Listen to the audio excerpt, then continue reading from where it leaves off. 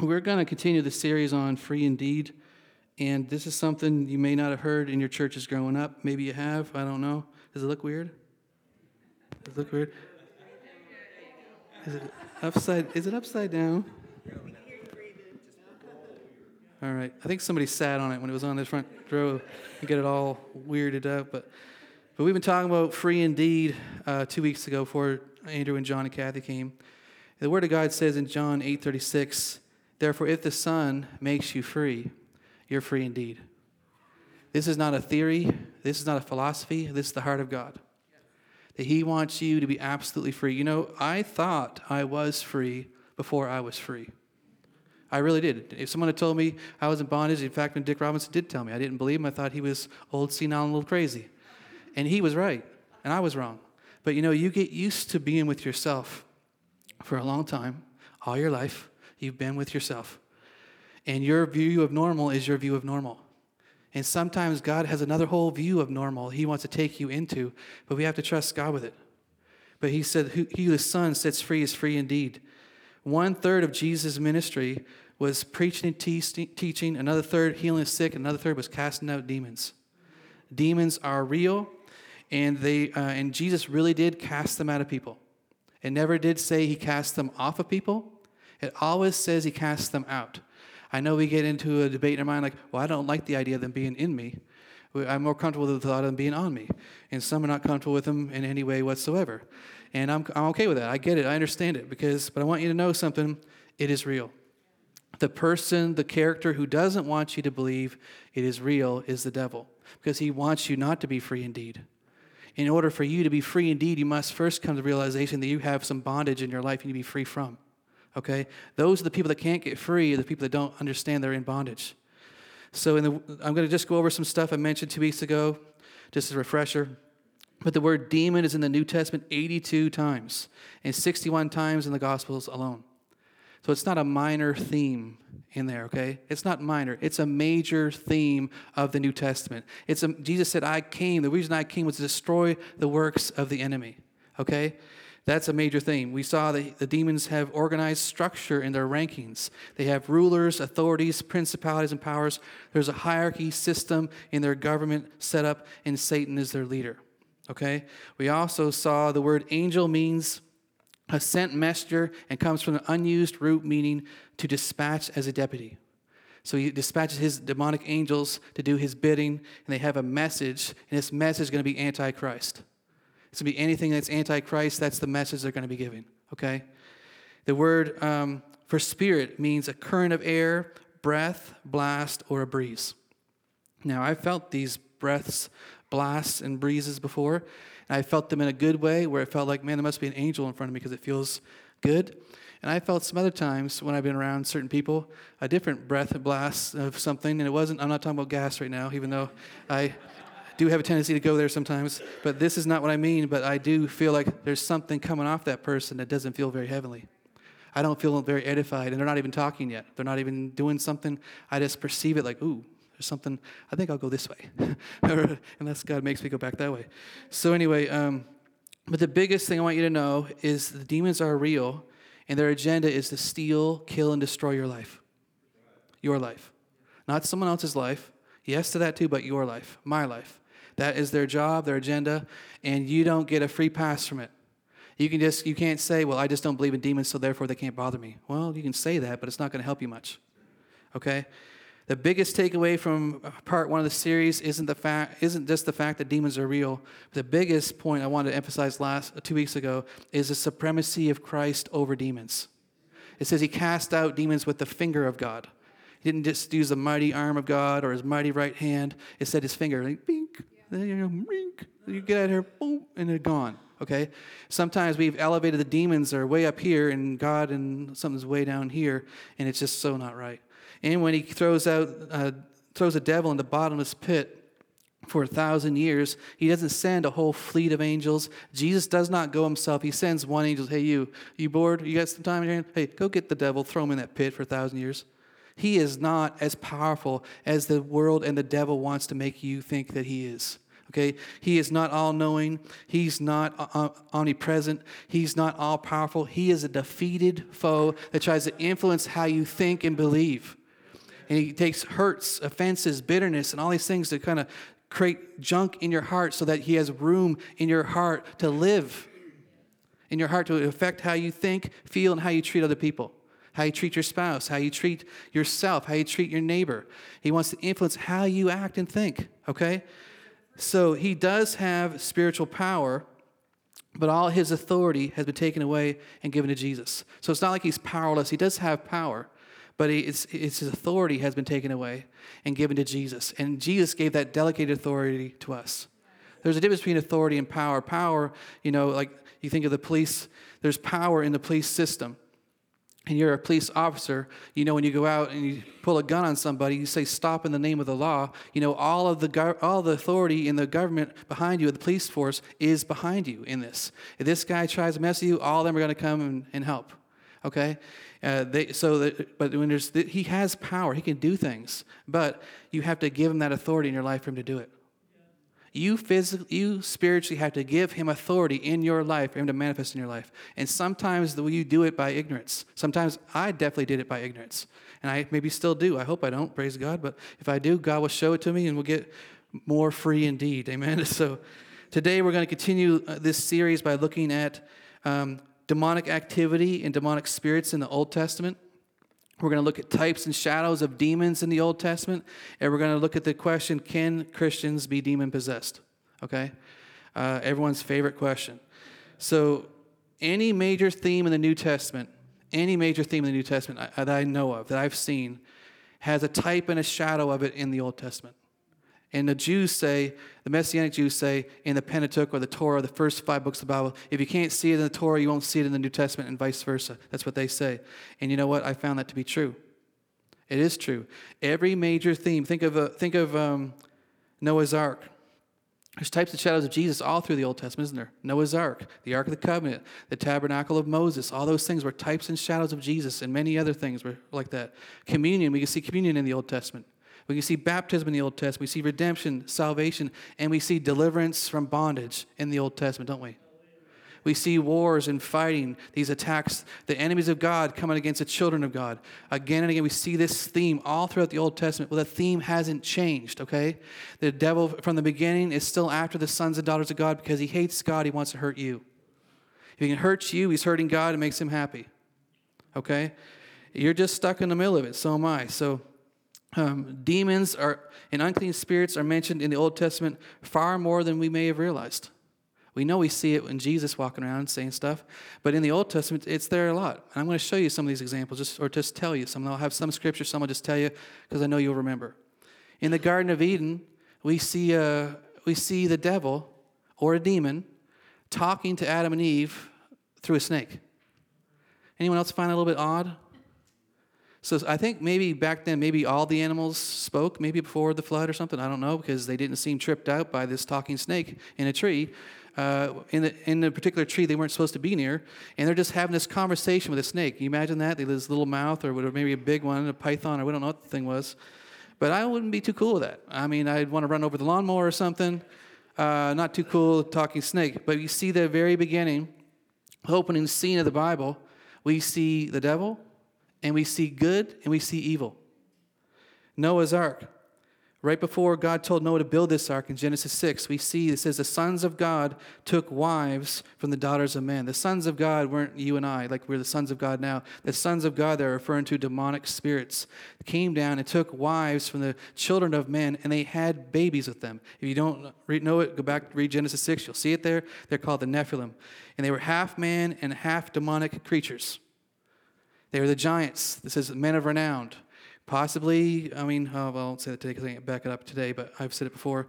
Anyway, forget it. Possibly something else. But anyway, half demonic, half human creatures. Okay? It's in the Bible, Genesis 6. Think about the days of Joseph. Joseph was sold into slavery by his own brothers. Very painful thing. He's in prison. He's interpreting the guy's dreams in there. And it says, remember me when you get out. The guy doesn't remember. 2 years later, the Pharaoh has a dream, and he has these fat fat cows and skinny cows, and the fat cows eating the skinny cows and vice versa and stuff like that. And then he wants to know the interpretation of this dream, so he calls the magicians and the wise men of Egypt to come and interpret these dreams. And the magicians aren't necessarily magicians that we have today in different shows and stuff you go to, where they're doing little flower popping tricks and little rabbit out of the hat and stuff like that. These are actually witchcraft sorcerers and things like that are doing demonic arts to try to get information from an unknown source. Anytime you go to an unknown source for information, you're opening your heart, your life to the door of demons. Your information and life source is God Almighty himself. We don't go asking dark forces, horoscopes, and all that kind of stuff, trying to get information to predict something about your life. You want something about your life, get a prophetic word. You can come ask me for one. I'll get one somehow. It might take me a little while, might not, but we'll see how it starts flowing. But anyone can prophesy when they have the Spirit of God in them. It says, pray that you may prophesy. Pray that you may, when they pray in tongues, you may interpret. All right, now we see this even more clearly in Moses' day. This is a weird story. Well, I don't know what it is with God and snakes sometimes. But there's something about him. But Exodus 7, you know this story. Moses is in the wilderness. He has his encounter with God. And the burning bush thing, take your staff, throw it down. A piece of wood became a snake. Try it sometime. I don't know how much success you'll have. But a piece of wood, his walking stick, became a snake. Okay? Then he tells him, pick it up by the tail, which you don't want to do to a snake because they'll coil back around and bite you. But this one didn't. It turned back to wood afterwards. Okay, so now he sends Moses and Aaron back to Pharaoh. He wants to say, let the people go. You know, God said that same message from the very beginning of time, let my people go. Let them go. But you have to come into agreement with God in this. Exodus 7:10-12 says this. So Moses and Aaron went into Pharaoh, and they did so, just as the Lord commanded. And Aaron cast down his rod before Pharaoh and before his servants, and it became a serpent. Wild. Imagine doing that in church one Sunday. Maybe they do that in West Virginia, I don't know, or whatever. Those places, they have the snakes in the boxes. I don't know wherever they do that. But I don't know. But anyway, verse 11. But you did that? That's scary. Oh, that's good. I'm glad. But Pharaoh also called the wise men and the sorcerers, so the magicians of Egypt. They also did in like manner with their enchantments. Anybody else read that? For every man, verse 12, threw down their rod, and they became serpents. But Aaron's rod swallowed up their rods. Okay, I'm glad that Aaron's rods swallowed up their rods. That's the best part of the story. But every man that they brought before Pharaoh copied Moses and Aaron, and there's snakes everywhere. We don't know how many men they brought in. Everybody did that. How did they do that? How did they do that? It literally happened. It's in the Word of God. Okay, it happened by demonic power. Demonic power. Okay, there's a confrontation between demonic power and heavenly power in the Bible. We see it in the Garden of Eden. It goes all the way to the last day. The last day when the devil's bound forever. Let me show you this, another thing in Leviticus 19:31. It says, give no regard to mediums, to familiar spirits. Do not seek after them to be defiled by them. I am the Lord your God. So going to psychics, calling psychic hotlines and things like that, trying to get some information about your life, or if this guy's going to like you, if he's going to marry you, if he's got a crush on you, all this kind of stuff, you need to ask Jesus and nobody else. Maybe a friend, family member, loved one, that's fine. You don't go to a medium that goes to talk to demonic spirits and say they called up the spirit of your grandmother and start giving you information only your grandmother knew. It's still the devil. He's telling them what to say. It's not your grandmother. It's not your aunt, uncle, cousin. It's not your dad. It's not Billy Bob from down the street. It's a devil talking through the person to give you the information you need to kind of get the hooks into you so they can have you for life. Steal, kill, and destroy. Deuteronomy 18:10-12. There shall not be found among you anyone who makes his son or daughter pass through the fire, or one who practices witchcraft, or a soothsayer, or one who interprets omens, or a sorcerer, or one who conjures spells, or a medium, or a spiritist, or one who calls up the dead. For all who do these things are an abomination to the Lord, and because of these abominations the Lord your God drives them out before you. These things are frowned upon. Do you know why? Because they're demonic. And Jesus, God Almighty, doesn't want you to become demonized. All right, we'll get into that more later. He's trying to protect you. He doesn't have this whole list of rule book stuff in there to say, don't do this because don't want you to have any fun. He wants to protect you from getting demonized. Do you know how many people are demonized, that have stuff going on in their life, night terrors, horrors and stuff, and they don't have anyone to talk to about. They're afraid to tell anybody because they're afraid that they might think they're crazy. And it's way more common than people think. Judges 3:7 says this, "So the children of Israel did evil in the sight of the Lord. They forgot the Lord their God and served the Baals and the Asherahs." These are idols that they worshipped. You see many times in the Bible, they raise up these poles to Baal, poles to Asherah, and they served them, and they bow down and worship them, did incense to them. What are they doing? They're worshiping demons. They're worshiping demons. And guess what? If you're worshiping a demon, you're going to have some. You're going to have some, maybe more than some, a few.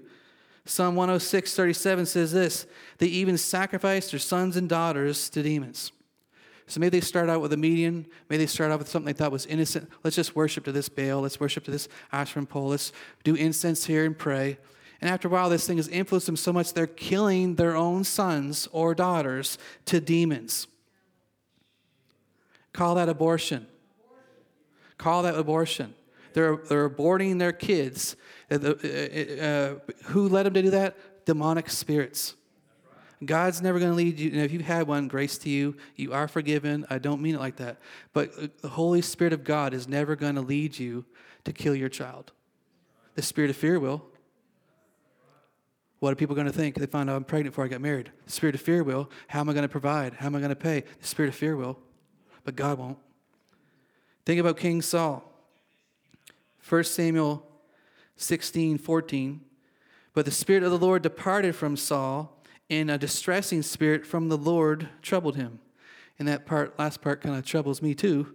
Let me read again. "The Spirit of the Lord departed from Saul. When he sinned, the Spirit left him, and a distressing spirit from the Lord troubled him."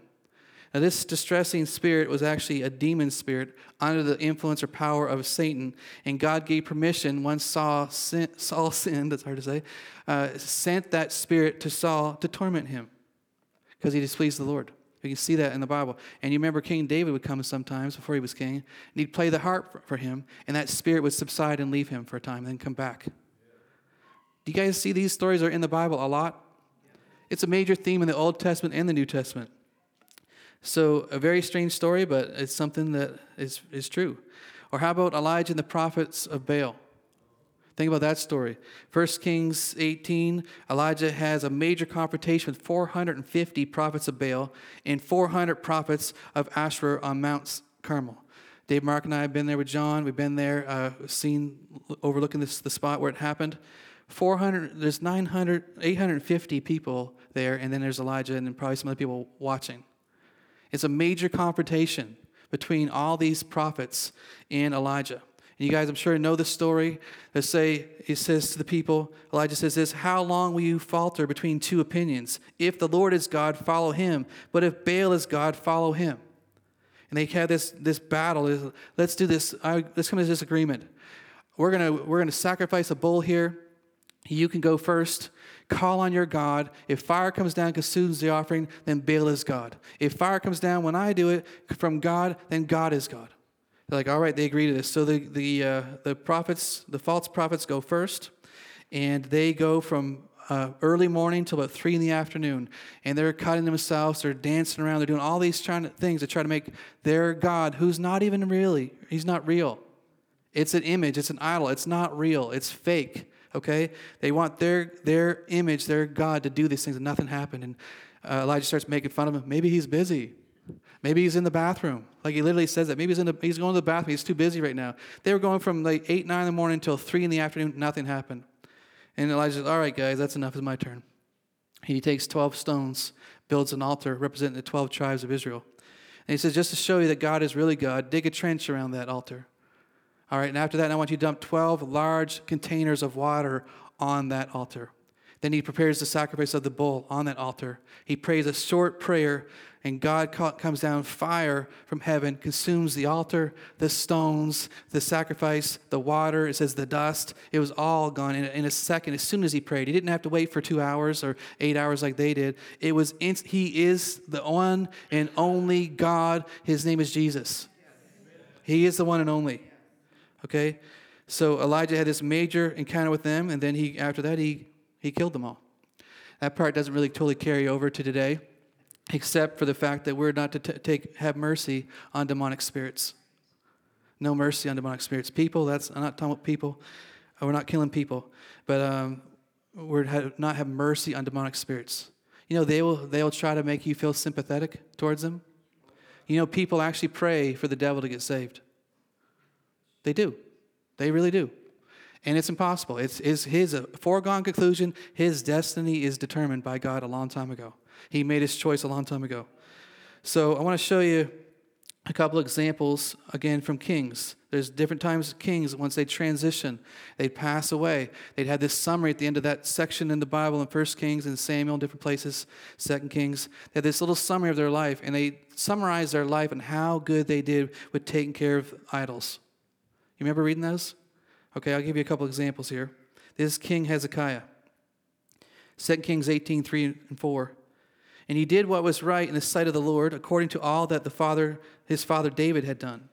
He removed the high places, broke the sacred pillars, cut down the wooden images, and broke in pieces the bronze serpent that Moses had made. For until those days the children of Israel burned incense to it and called it Nushatan.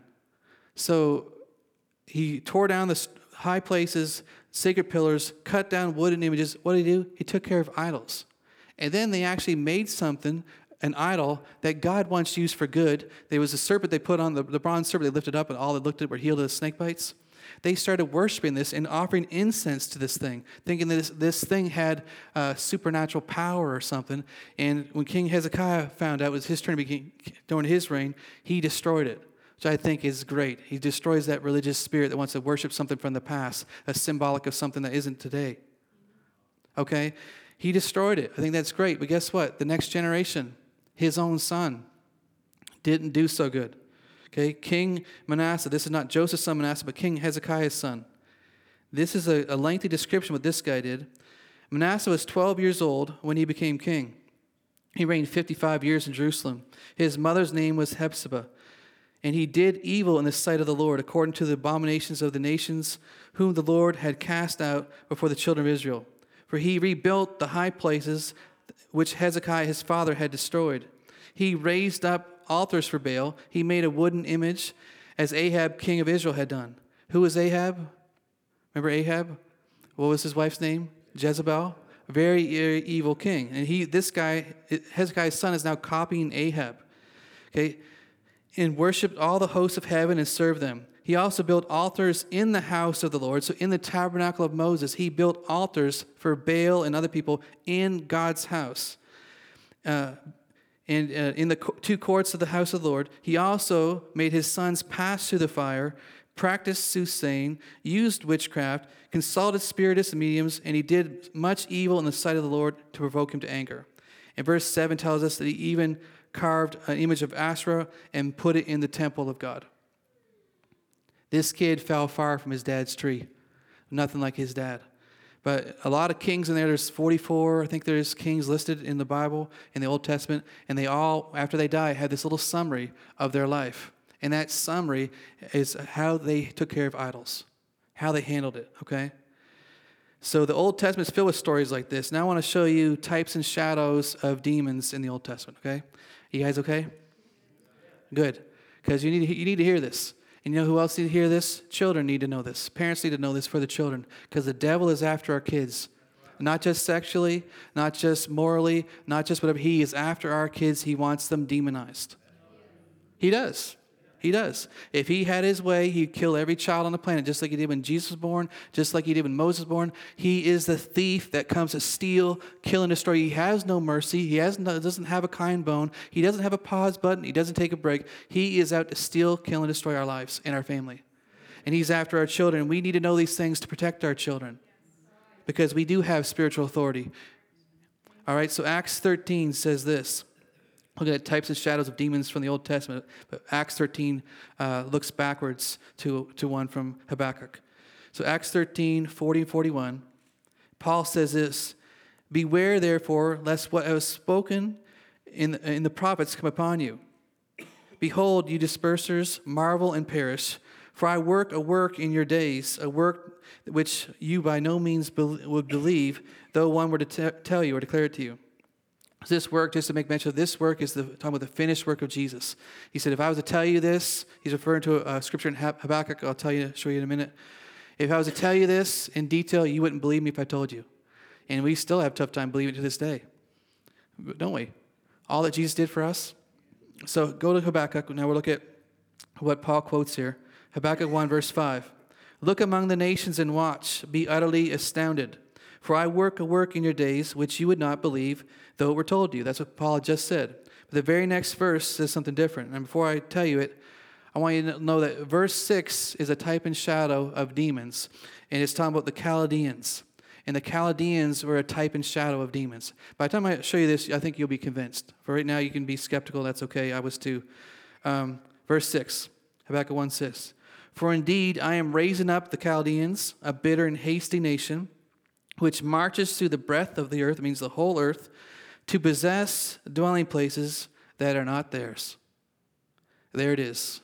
The key phrase for demonic activity. They want to possess dwelling places that are not theirs.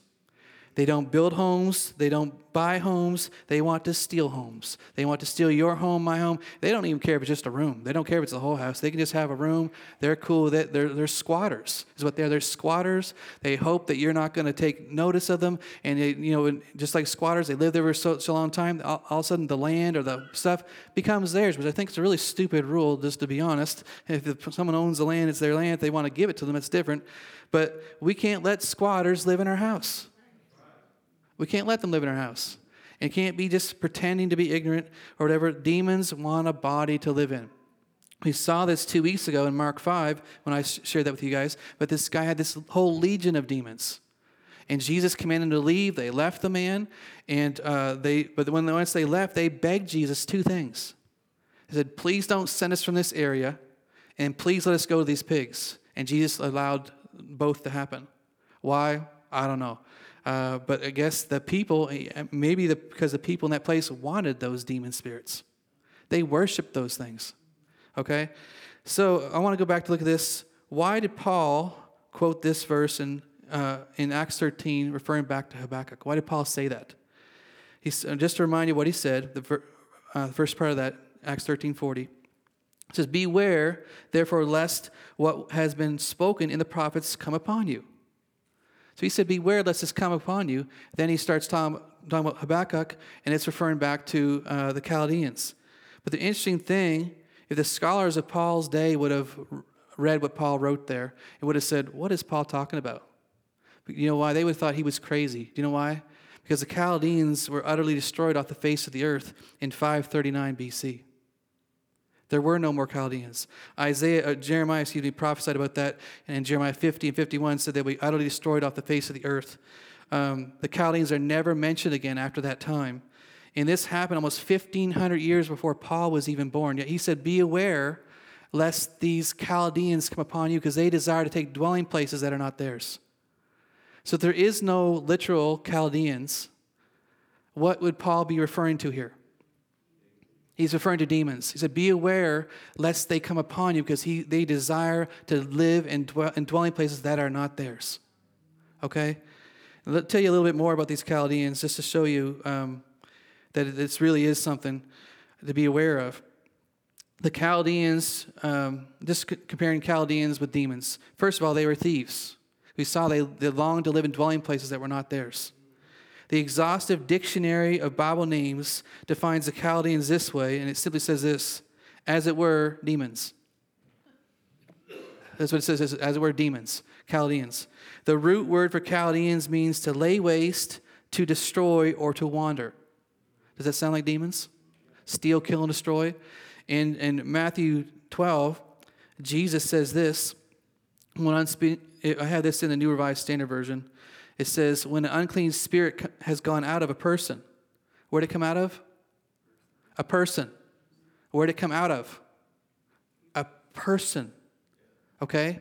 When a demon spirit comes out of a person, it wanders through waterless or dry regions, looking for a resting place, but it finds none. Then it says, I'll return to my house from which I came, and when it returns, it finds it empty, swept, and put in order. Demons wander around looking for a home. And the root meaning of the Chaldeans means to lay waste, to destroy, and to wander. Isn't that interesting? They're wandering, looking for a place, and the Chaldeans' root meaning is to wander. Think about this for a minute. Abraham was called out of the region of the Chaldeans. God called him out of there. This is your land, father Ur. I'm calling you out of there to a place you don't know yet. And he left. Job's family were killed by the Chaldeans. When the devil spoke to God, that whole strange story in the Bible, and God gave the devil permission to just don't touch Job. Who did the devil go to send to kill him? It was the Chaldeans. Lot was captured by the Chaldeans, and Abraham came and saved and brought them back. The Chaldeans took over Babylon, and King Nebuchadnezzar was a Chaldean. Shadrach, Meshach, and Abednego were Hebrew men captured by the Chaldeans into slavery in Babylon, what the Chaldeans now ruled and controlled Babylon. And they were given new names. Those weren't their real names. You go back in the Bible and read them. Those are their Chaldean names. Daniel also was captured and forced to serve King Nebuchadnezzar and given the name Belteshazzar. Interesting stories. These 4 men were captured, enslaved, and forced to learn the ways of the Chaldeans. We can see this in Daniel 1:4. Young men in whom there was no blemish, but good-looking, gifted in all wisdom, possessing knowledge, and quick to understand, who had ability to serve in the king's palace, and whom they might teach the language and literature of the Chaldeans. That was their goal. And you know what? It's a devil's goal still to this day. What they're trying to put in our school textbooks, what they're trying to put in to teach the kids about their gender identity, what they're trying to teach, they're after our kids. And it's the same thing. It's the same thing back there. It's just coming in a different form. But the devil has one agenda, is to steal, kill, and destroy. And if he can have the children, he can have the next generation. But I say no in Jesus' name, amen? I say this is going to be the best generation of kids we've ever seen coming up in the things of God. So a couple more things about Chaldeans. Again, they were destroyed way back in 539 BC, a long time before Jesus was on the earth. And long after they were gone, Egypt, Greece, and Rome used the term Chaldeans in connection to magicians, astrologers, and diviners. And the same usage of the term appears in the book of Daniel, where the Chaldeans were linked to soothsayers, conjurers, and sorcerers. They have a connection to demons. And Paul said, be aware, because these demons, the Chaldeans weren't alive anymore. They're gone. Be aware lest they come upon you. And I'm telling you, we've been told in the church a lot of things about demons. Maybe we haven't been told anything. We've just been reading the book and figuring it out ourselves. But I want to have a metanoia experience, which is repent and change how we think, because you are not exempt.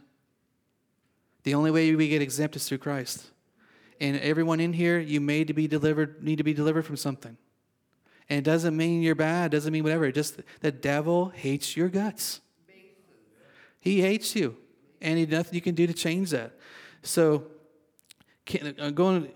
these demons, these Chaldeans, desire to dwell in places that are not theirs. So I'm going to end with this. Can Christians have demons? Or can Christians be possessed by demons? When this topic comes up, usually I get the same answer from people, and it's the same one I used to give too, because that's all I knew. And since you don't hear about it in church, you have to come to your own conclusions and stuff. But they usually say, no, Christians cannot be possessed by demons because the possession has the connection with ownership, and we can't be owned by the devil and owned by God at the same time. And guess what? I agree with that. That is right. That's true. That's very logical. But the problem with that is, that thought pattern is, there's 2 different words for possession. There's one that means possession or ownership, but there's another one that means under the power of. And every time in the New Testament the word says the person was demon-possessed, it's not possession, it's the word under the power of, or under the influence of. Okay, if you're drinking alcohol and you drink enough of it, the alcohol doesn't own you until you get totally addicted. But at that moment, you're under the influence of alcohol, and you do things that later you might be embarrassed that you did. It's the same thing with demons. You come under the influence of these demons, and sometimes you do things that you're embarrassed that you did. There's demonic spirits of lust.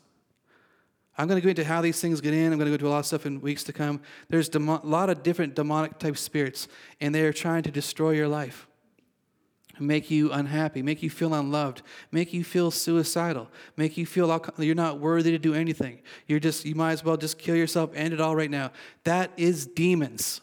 It sent messengers from the heart of Satan to try to get you to die. He wants to steal, kill, and destroy your life. So If I used this illustration 2 weeks ago, I want you to think about it again. If, when you left for church this morning, you left your house unlocked. Very common here. At least it used to be. I know Wally and Janice never locked their doors and stuff, and they told everybody, they didn't care.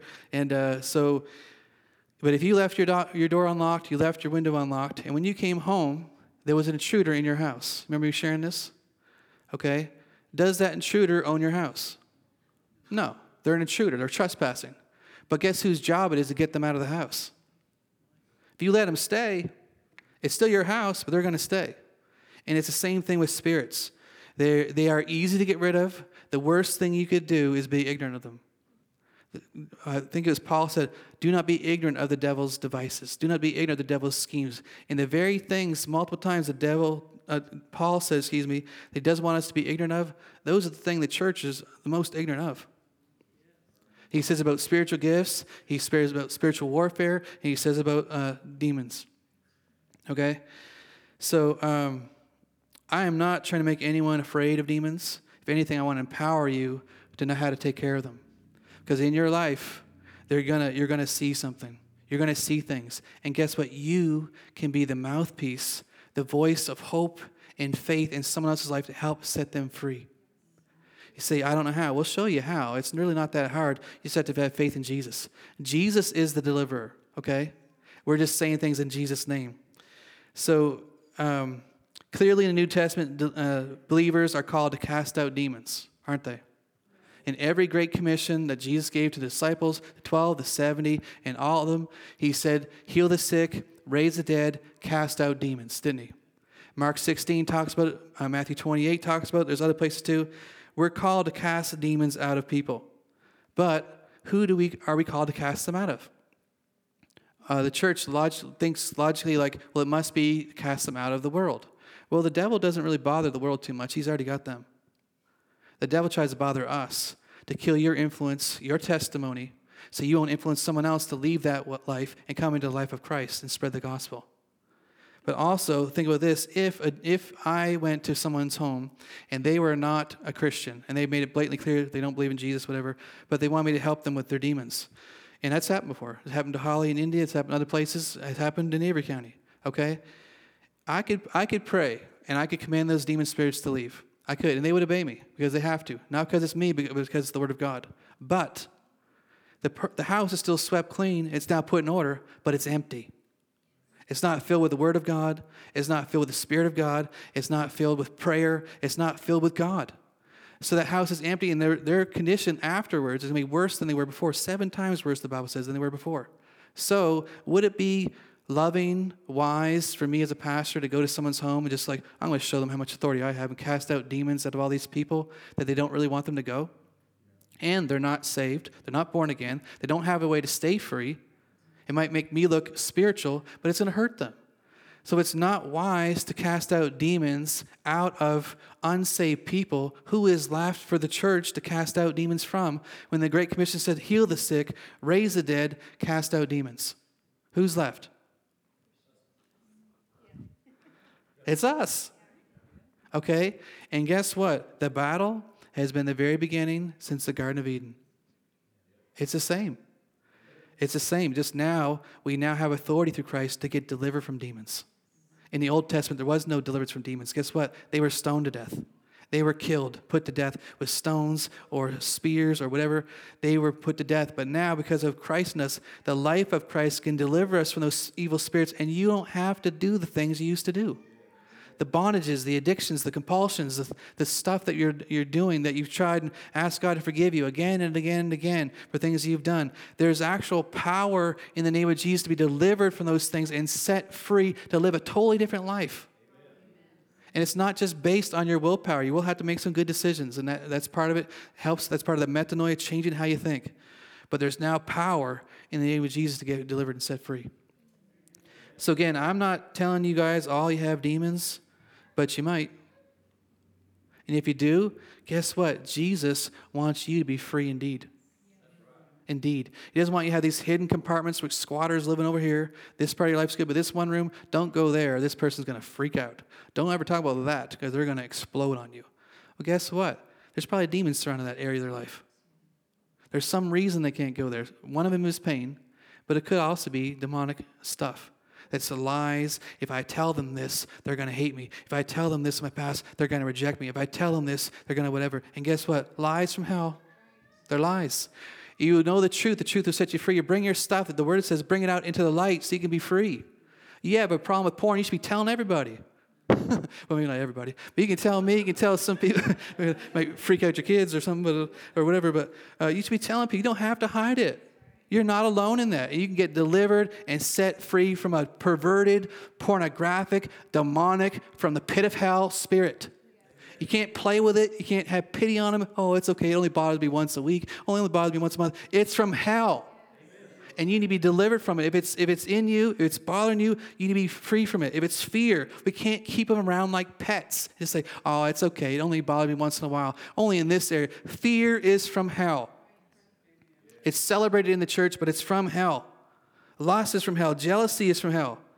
Doubt and unbelief, it's from hell. It doesn't ever come from God. You can get delivered from this stuff. And guess where your life will be afterwards? In a totally another place in Him.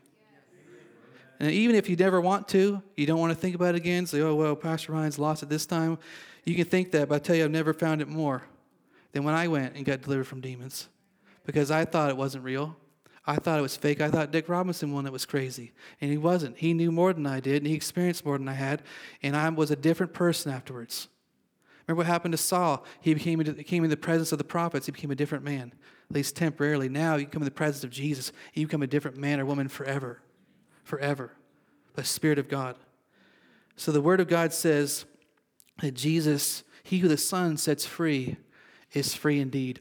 All I want you to do is to consider the possibility that maybe you have a demonic influence in your life. You may have already been delivered. And if you have, praise God. If you haven't, then you can be. And your life can be better than it is right now. I'm not asking you to think about your children right now. I'm not asking you to think about your neighbor. Oh, yeah, that guy. Oh, yeah, he's definitely demonized. Oh, absolutely. That guy. Oh, yeah. Okay. Yeah, it doesn't take much discernment to figure that out for some of our neighbors and people. But what about us? What are we in agreement with in our hearts that didn't come from God? That came from our pain. That came from, what our parents said or what some kid at school said or what someone else said about our identity or who we are and whatever that's going on in there, the confusion and stuff. Who is the king of confusion, the author of confusion? It's the devil. I just say this briefly, but the whole gender identity crisis thing, there's been an identity crisis since the very beginning of time. Adam and Eve thinking that they were going to get smarter by eating of a fruit that God created and told them not to eat. Their identity was children of God, and they wanted to listen to a snake talk to them. We got to stop listening to the snake and listen to what God says about us, because He knows who we are.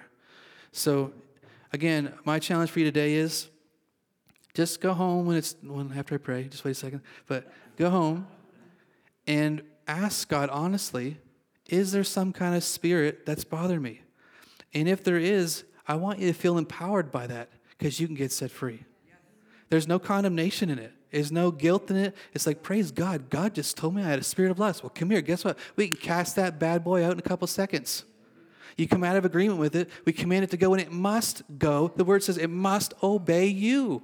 That's what it said. Jesus said that. And either Jesus is true or He's a liar.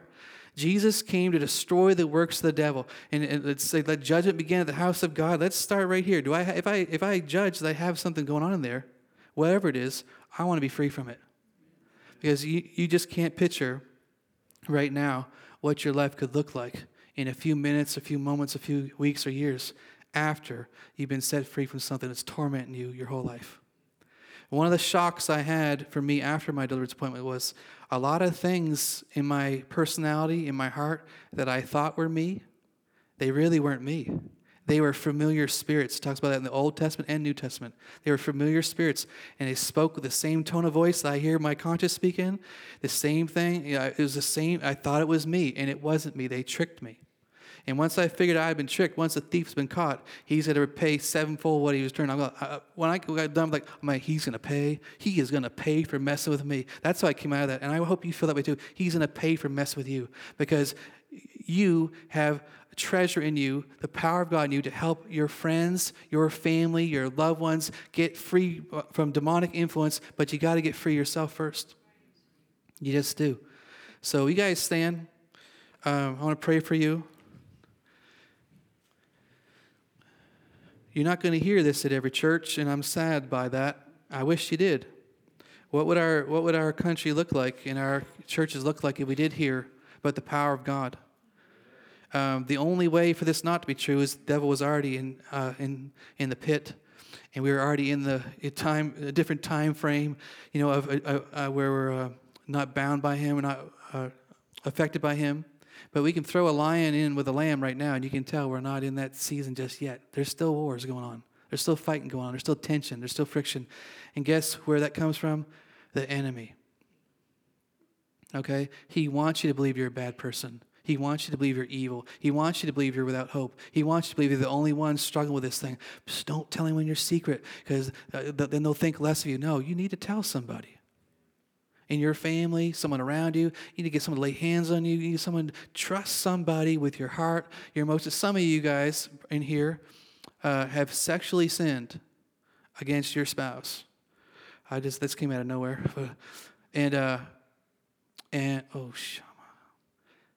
Or was sexually sinned against by a spouse. And that was totally influenced by a demonic spirit. It doesn't justify what they did. I'm not trying to make somebody, say that. But there are sexual demonic assignments on people's families. I had one. I really did. I didn't know it, but I get delivered from one, praise God. And after I was delivered from it, I could see it looking back in my family line like, oh yeah, this guy, that guy, this person, this cousin, this person. Like, you can see a whole line of it going on there. And the sins of the father is going to keep repeating until somebody steps up and gets free indeed. But praise God, you can. I don't want you to believe a lie that your sin, your addiction, your whatever is beyond the recovery, loving arms of Jesus. You can take your stuff to him no matter how embarrassing it is to you. He will embrace you, hold you, love on you, and release you. Look at, the theme in the Old Testament of Abraham, Isaac, Jacob, of Moses coming out of bondage. He wants his sons to be free. Amen. So God, I thank you for your children right now. I pray, Lord God, that they will not be quick to forget this message. But Lord, you will prompt their hearts, prompt their spirits.